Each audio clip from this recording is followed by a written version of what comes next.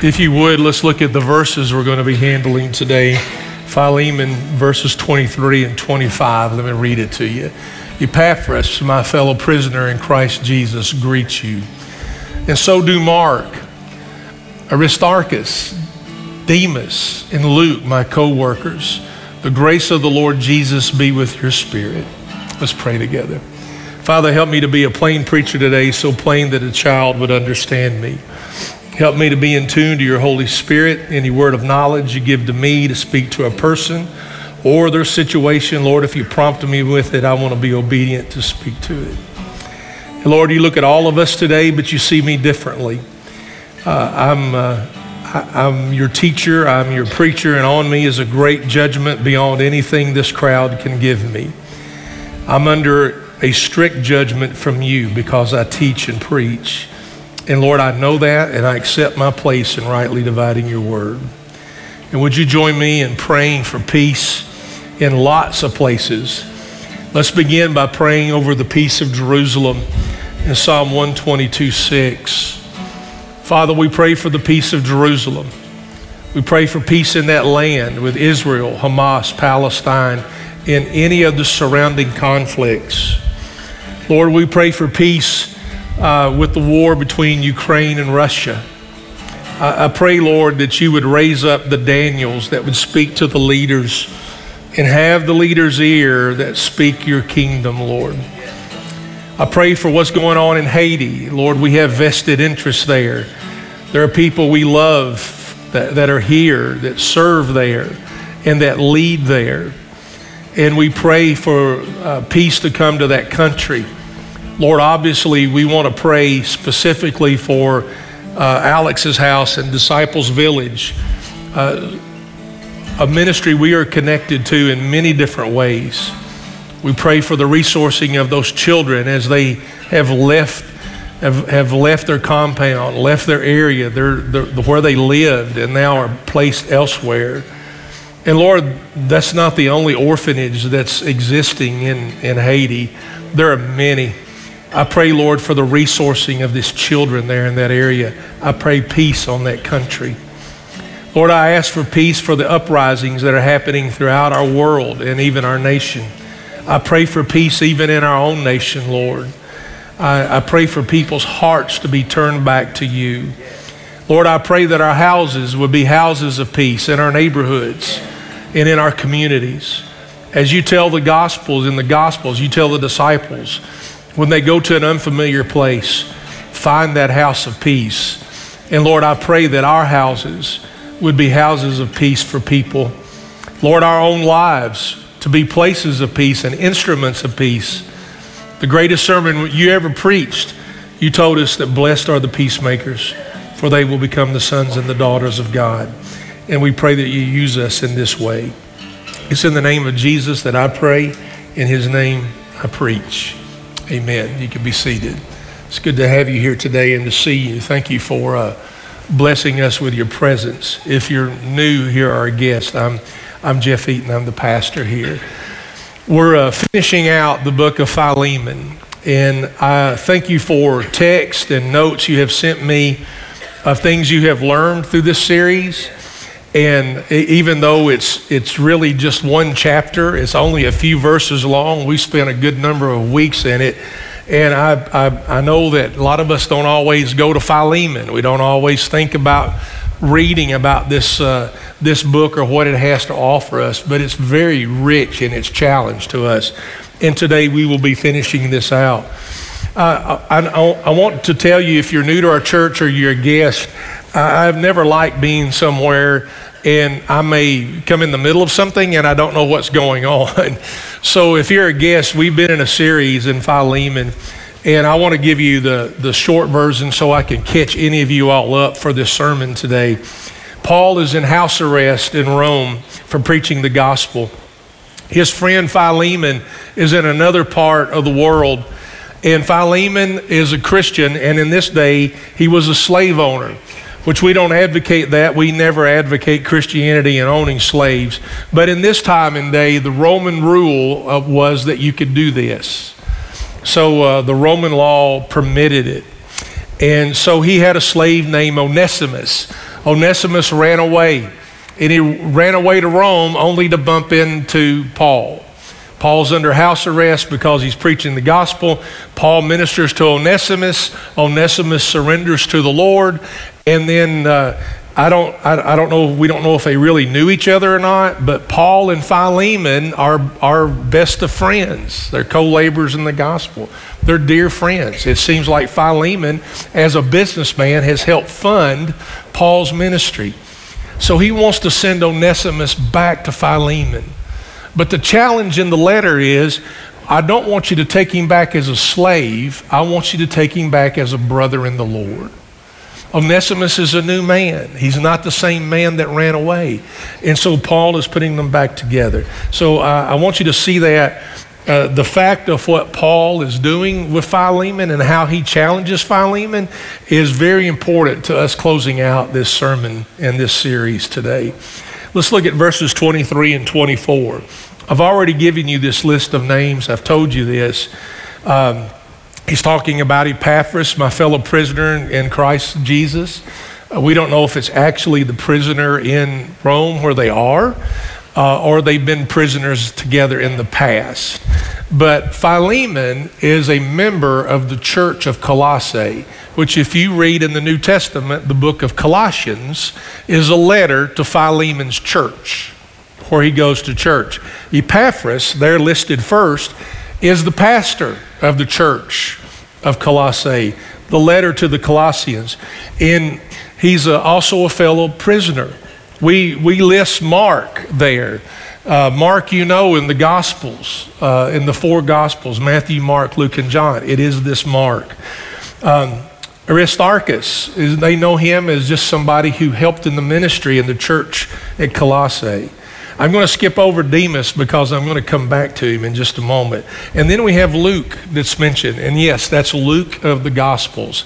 Also, Luke wrote the book of Acts and was a fellow missionary with Paul, especially in the book of Acts. But let's go to Demas for just a moment. I skipped over him because there's a good challenge in the person of Demas today.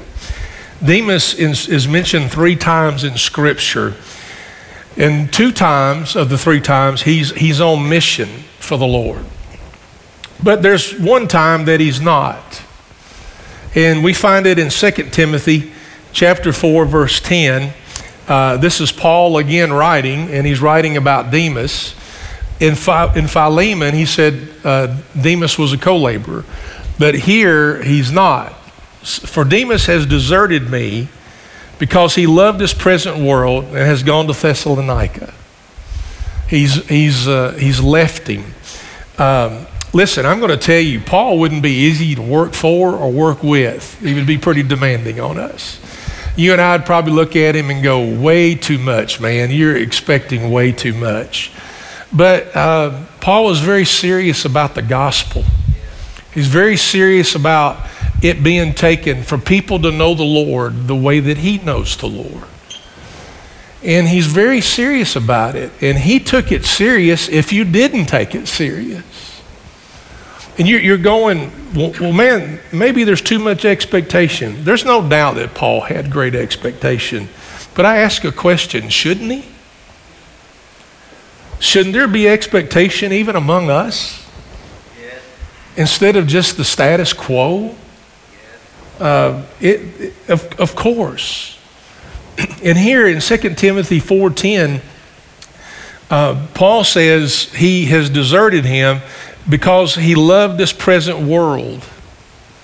Now, I want to go ahead and say this. It doesn't say that he's left the faith here. It just says that he has deserted Paul in this particular journey. It doesn't mean that he's left the faith. You can read into it that he's left. It doesn't mean that. There's no evidence of that. But he's deserted Paul, and he's become a friend of the world. Let me give you a warning from Scripture. And the warning is, watch out being a friend to the world.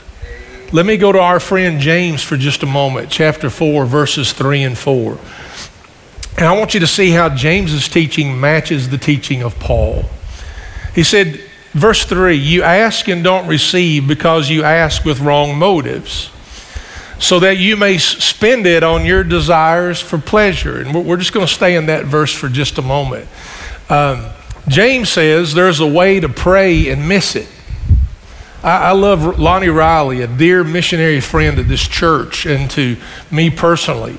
And Lonnie said, if you can pray and miss it, then I want to learn to pray and hit it. And the way you miss it is you treat him like he's a waiter at your table, like he's a genie in a bottle that's going to give you 3 wishes. And you've got to understand, yes, you can pray for things about your life. It doesn't say that here. It just says you're using the Lord to get what you want so you can spend it on your own, actually the word is passions, on your own desires and passions. That we're like, God, you give me this because I want that. It becomes very important that you see that. Now look at verse 4, because Demas is mentioned because he becomes a friend to the world. Paul says he became a friend to the world. Adulteresses. This is what James calls such people, because they say with their mouth they love the Lord, but their lives point in another direction. Adulteresses. Don't you know that friendship with the world is hostility toward God? So whoever wants to be the world's friend becomes God's enemy. I've given this challenge. I've been a pastor for 37 years, and I've given this challenge since day one as a pastor, back in 1986. When I started pastoring a church, and I gave people a challenge. I've given you this challenge many times. See if the world and Jesus ever agree. See if they ever agree. Give the world's opinion and philosophies and put it next to Jesus' opinion and belief, and see if they ever agree. Because you could be listening to me today and you're going, well, man, I don't agree with that. It could be because I'm preaching kingdom and you're thinking world, and they don't go together. They don't go together. To become a friend of the world means you've become an enemy of God. You may even argue with me and say, hey, wait a minute, preacher, I'm neutral in this. There is no neutral with God. He said, you're either for me or you are against me. There is no middle ground to this. He says, you drink from the cup of the Lord or you drink from the cup of demons and Satan. One of the two. There is no middle in this. You can't pull back and go, well, man, I'm in neutral. It's an idol. There is no such thing to God. So Demas is brought up here because he's left a certain missionary journey with Paul, and Paul says it's because he's become a friend to the world. There are 3 people in this room today. I don't know which one you are, but you're one of the 3. You're here because you're seeking the Lord. You may have a lot of questions, and you just may have a whole picture of question marks, but at least you're seeking the Lord. I understand that. You may be that person that's here today. You may be that person that's walking with Him. You're mature in the Lord. You understand what it is to live in the kingdom. You understand what it is to make kingdom decisions. You understand who your King and your Lord is, and you're literally walking with Him. Or you could be the 3rd person who's walking away from Him. You're drifting. I read a great article last night on how people drift in the church, and it matches everything we've been saying over the past few months. He will have you drift away, and you're either seeking Him, you're either walking with Him, or you're walking away from Him. You're one of 3 people in this room today. One of 3. And it becomes a challenge for us to be able to see. I want to say this as a pastor, and I want to defend pastors. I say this all the time. My staff hears me say this all the time. I even say it to people. That people get mad at me because I tell the truth, and not just on Sunday, but even in a counseling session. And I go, God made preachers so you would have somebody to be mad at. You know? And I hope you see what I'm trying to tell you. I'm trying to help you not make stupid decisions. Are you all listening to me?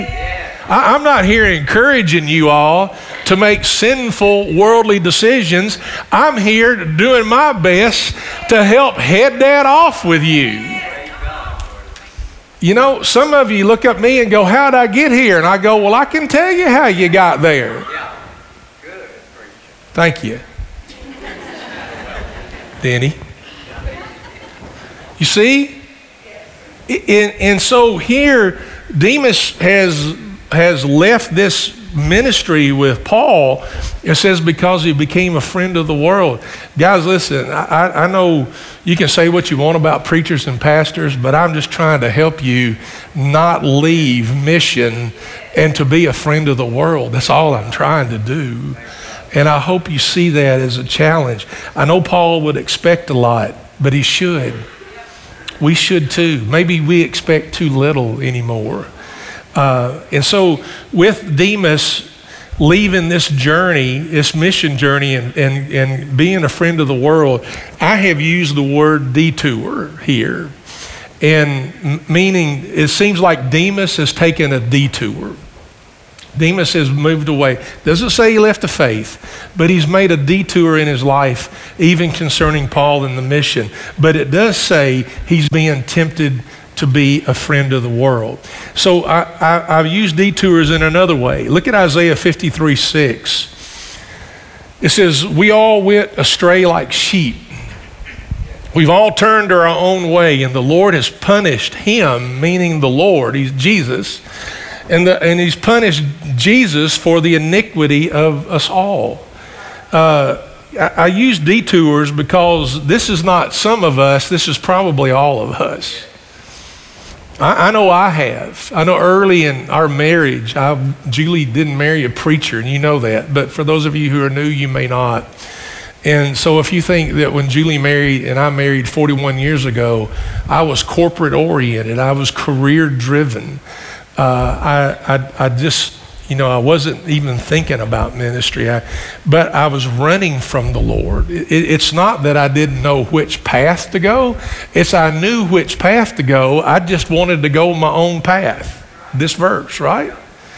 And we've all been there. And you're going, well, preacher, I want to hear the gospel today. Well, I want you to hear the gospel today. And you're going, well, there's no gospel in the example of Demas. There's a great gospel story in the life of Demas, even though he chased and became a friend of the world. There's a great gospel story right here in Isaiah 53:6. We've all chosen our own path. And here's the gospel story. Here's the gospel story. We all have gone our own way. We've been disobedient. We've disappointed him. We've denied him even. But he still loves us, and he still died for us.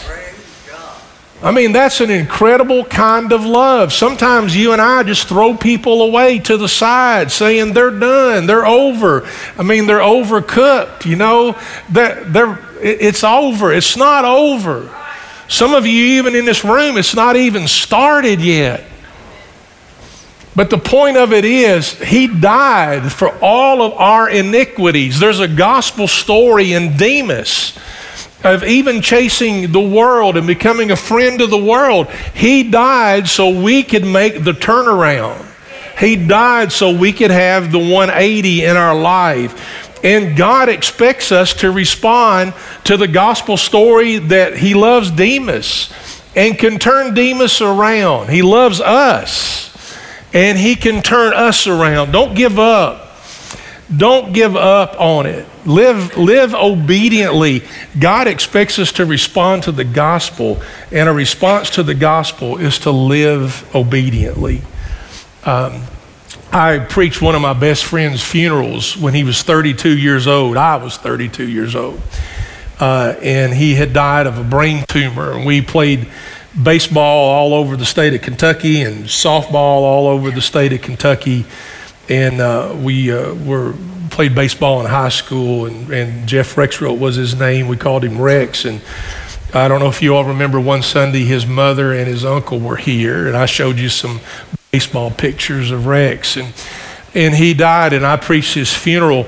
And one of the verses that I used at preaching my best friend's funeral when we're 32, and sometimes we grieve when people that are like us the same age die because we realize our own mortality. And if Rex could die at 32, I could die at 32, right? And in preaching his funeral, I chose this verse out of Revelation. Be faithful unto death. Unto death. And he said, I will give you the crown of life. I'll make you the greatest winner you have ever seen. So don't be Demas in chasing the world. Don't do that. I'm helping you here. Don't chase the temptation of the world and all that it seems to offer you. Stay focused on mission and on the kingdom of God. Be faithful unto death, and he will give you the crown of life. So he mentions these people at the end that we've already read today. And at the beginning of the letter, he mentions a bunch of people too, which is really Philemon's family. But he sees them all as co-laborers. And here's a challenge I want to ask you. Even being a part of our church, if he wrote a letter to our church, or he wrote a letter to somebody else about our church, would you and I be mentioned in this list? Because he mentions the co-laborers. Would we? Would you and I be there? We should be. We should be looked upon when it comes to the gospel and the kingdom that we're co-laborers together. We're not just attenders. We're absolutely co-laborers. When I played ball, I was serious about playing ball. I can remember one time I went over and got a jersey from the other team and that was laying on their bench, and I took it to one of our ball players who was playing lazy that day, and I said, listen, you might as well put their jersey on because you're helping them more than you're helping us.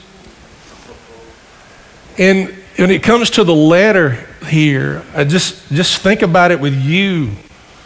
Would he mention you as a brother and sister in the Lord that's a co-laborer in the gospel? Because there's this great listing at the end and this listing at the beginning. And I've wondered, would my name be there? Would my name be there? This letter that he has written, I told you from the beginning, is a letter about the family of God. As we close out this series and this book, this letter, it's about the forgiveness of God. It's about reconciliation and restoring. It's about kingdom life and kingdom principles. It's about all that. And I want to focus on the kingdom stuff with you for just a moment so that you realize the biggest importance of this. Paul is writing a letter to Philemon so that Philemon will just take Onesimus, his runaway slave, back. But he's asking him to take him back as a brother in Christ and not a slave. And you're going, well, man, that's just really between Philemon and Onesimus. It's one of the layers. Paul is really working hard trying to get Philemon to make a kingdom decision here about Onesimus. I need to make a kingdom decision here. And I want to show you as we close this out how it's got many layers to it than what you can see. And then part of that's going to be my prayer for you before we leave this place today. So look at the layers with me just for a moment. Paul sees not only that Philemon and Onesimus can come back together, they would have a relationship they've never had before in history. And that is as a brother in Christ. Paul sees another layer of Philemon making the right choice, that Paul, Philemon, and Onesimus can work together to further the gospel of Christ.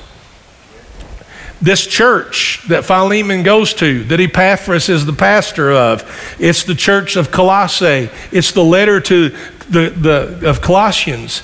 And if Philemon makes the right kingdom decision, it's going to affect their church in a very positive way. Can I flip that?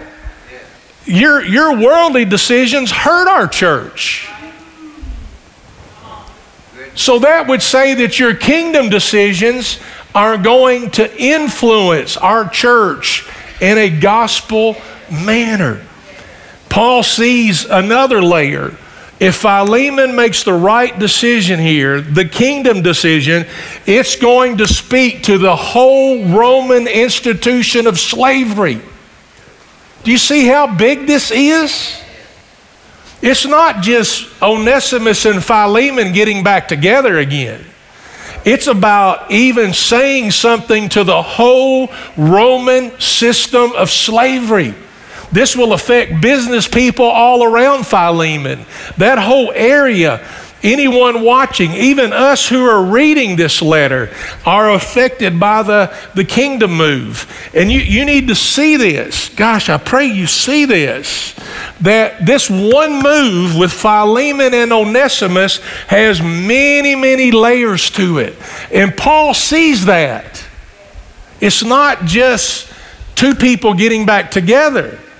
It is all the ripple effect that it will have. And I really believe this with all of my heart. Can I be honest with you? Sometimes I just don't think you get it. And sometimes I think you don't care.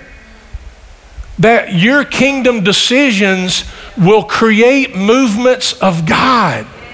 I don't mean sparks of revival. I mean movements of God. And you're going, well, man, why is God not moving? And I'm going, because we're not responding with a kingdom response. It's a built-in movement.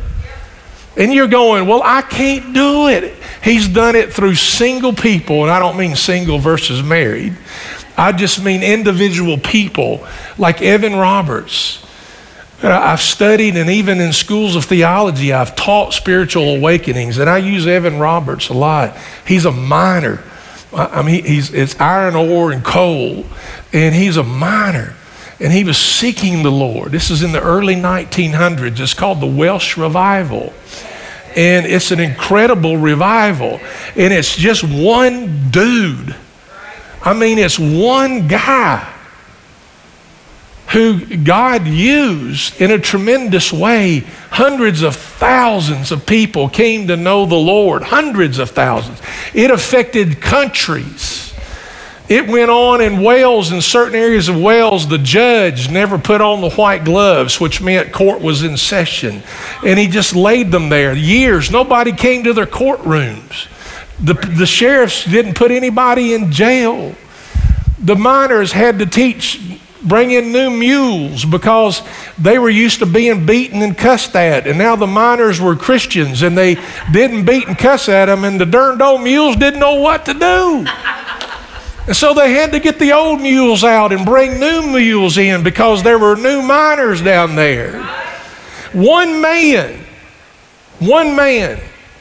not clergy, not a deacon, not an elder, not a preacher, not a bishop. One man heard what God had revealed to him, and he just turned it into prayer meetings all over the place. And here it is, folks. Here it is. I mean, you all pay good money for worse advice. You know what I'm saying? And here it is. You have surrendered to a king. And our king has more power and authority than any president, any ruler of any nation. He said at resurrection, all authority is mine. All of it. And we surrender to a king. And we surrender to a kingdom life and a kingdom response. And whenever we make one kingdom decision, it has so many layers to it that you can't see. In fact, my prayer for you today is that God would begin to reveal to you the layers. And then it creates a movement of God. In Jesus' teaching in the Gospel of Matthew, it's Matthew 6:33. And look at this. It's very important. But seek first the kingdom of God. It's not the world. And it doesn't take on the opinions and the philosophy of the world. But seek first the kingdom of God and his righteousness, and all these things will be provided to you. Listen, are you listening? He promises to resource kingdom lives. But seek first the kingdom of God and all of his righteousness, and this will happen. Look at verse 25 quickly. Ending the book and the letter. The grace of the Lord Jesus Christ be with your spirit. The word spirit here means you. It means your spirit in you. May it be with you. You know that we leave every time we move, we're together with saying grace and peace. I love it. Paul uses it. Simon Peter uses it in his writings. We say it. You may just not pay much attention to it, but I really want you to leave this place living in grace and peace. This book starts with grace, if you go back and read the first of it, and it ends with grace. It's bookend. My challenge to you is that your life will be just as bookend by grace as this letter is. Yeah. And in that is this: grace found me. And grace will go deep enough to find you. And that's when your life just begins. It's when God's grace finds you. And then it will be his grace that will lead you home. And I just pray that the grace of the Lord Jesus Christ, not my grace and not your grace, it's his grace. I pray that it bookend your life from the day that you surrendered to that grace and that his grace found you until the day that his grace leads you home. And remember, he gives it, we get it, and then he expects us to give it to others. That's kingdom. That starts movements of God. And I pray you're a part of one. Let me pray over you. Father, I pray over our people today. I know you're speaking. I know you're leading. I know you're guiding. Lord, we're just in a hurry. We don't pay attention. We're hypnotized by the world. Some of us intentionally, we chase it. And Lord, I pray that if there is a Demas in this place today, Lord, I pray that there's a major 180 turnaround, that they realize living in your kingdom is the most fruitful and faithful life and most influential life. I pray, Lord, that we're able to see the layers revealed to us when we make kingdom decisions with our kids and in our homes and with our jobs, with our friends, that it's really got many layers to it that we can't see. But Lord, I ask that you start beginning to reveal to us how it affects others and how movements of you are created. I pray this over our people today. It's in the name of Jesus that I pray and that we pray together. Amen. Church, would you stand with me? Counselors, would you find your place here today to pray with people? And the invitation is this: whosoever will, for whatever reason today, you come. The team is going to lead us. The Spirit and the bride, they say come.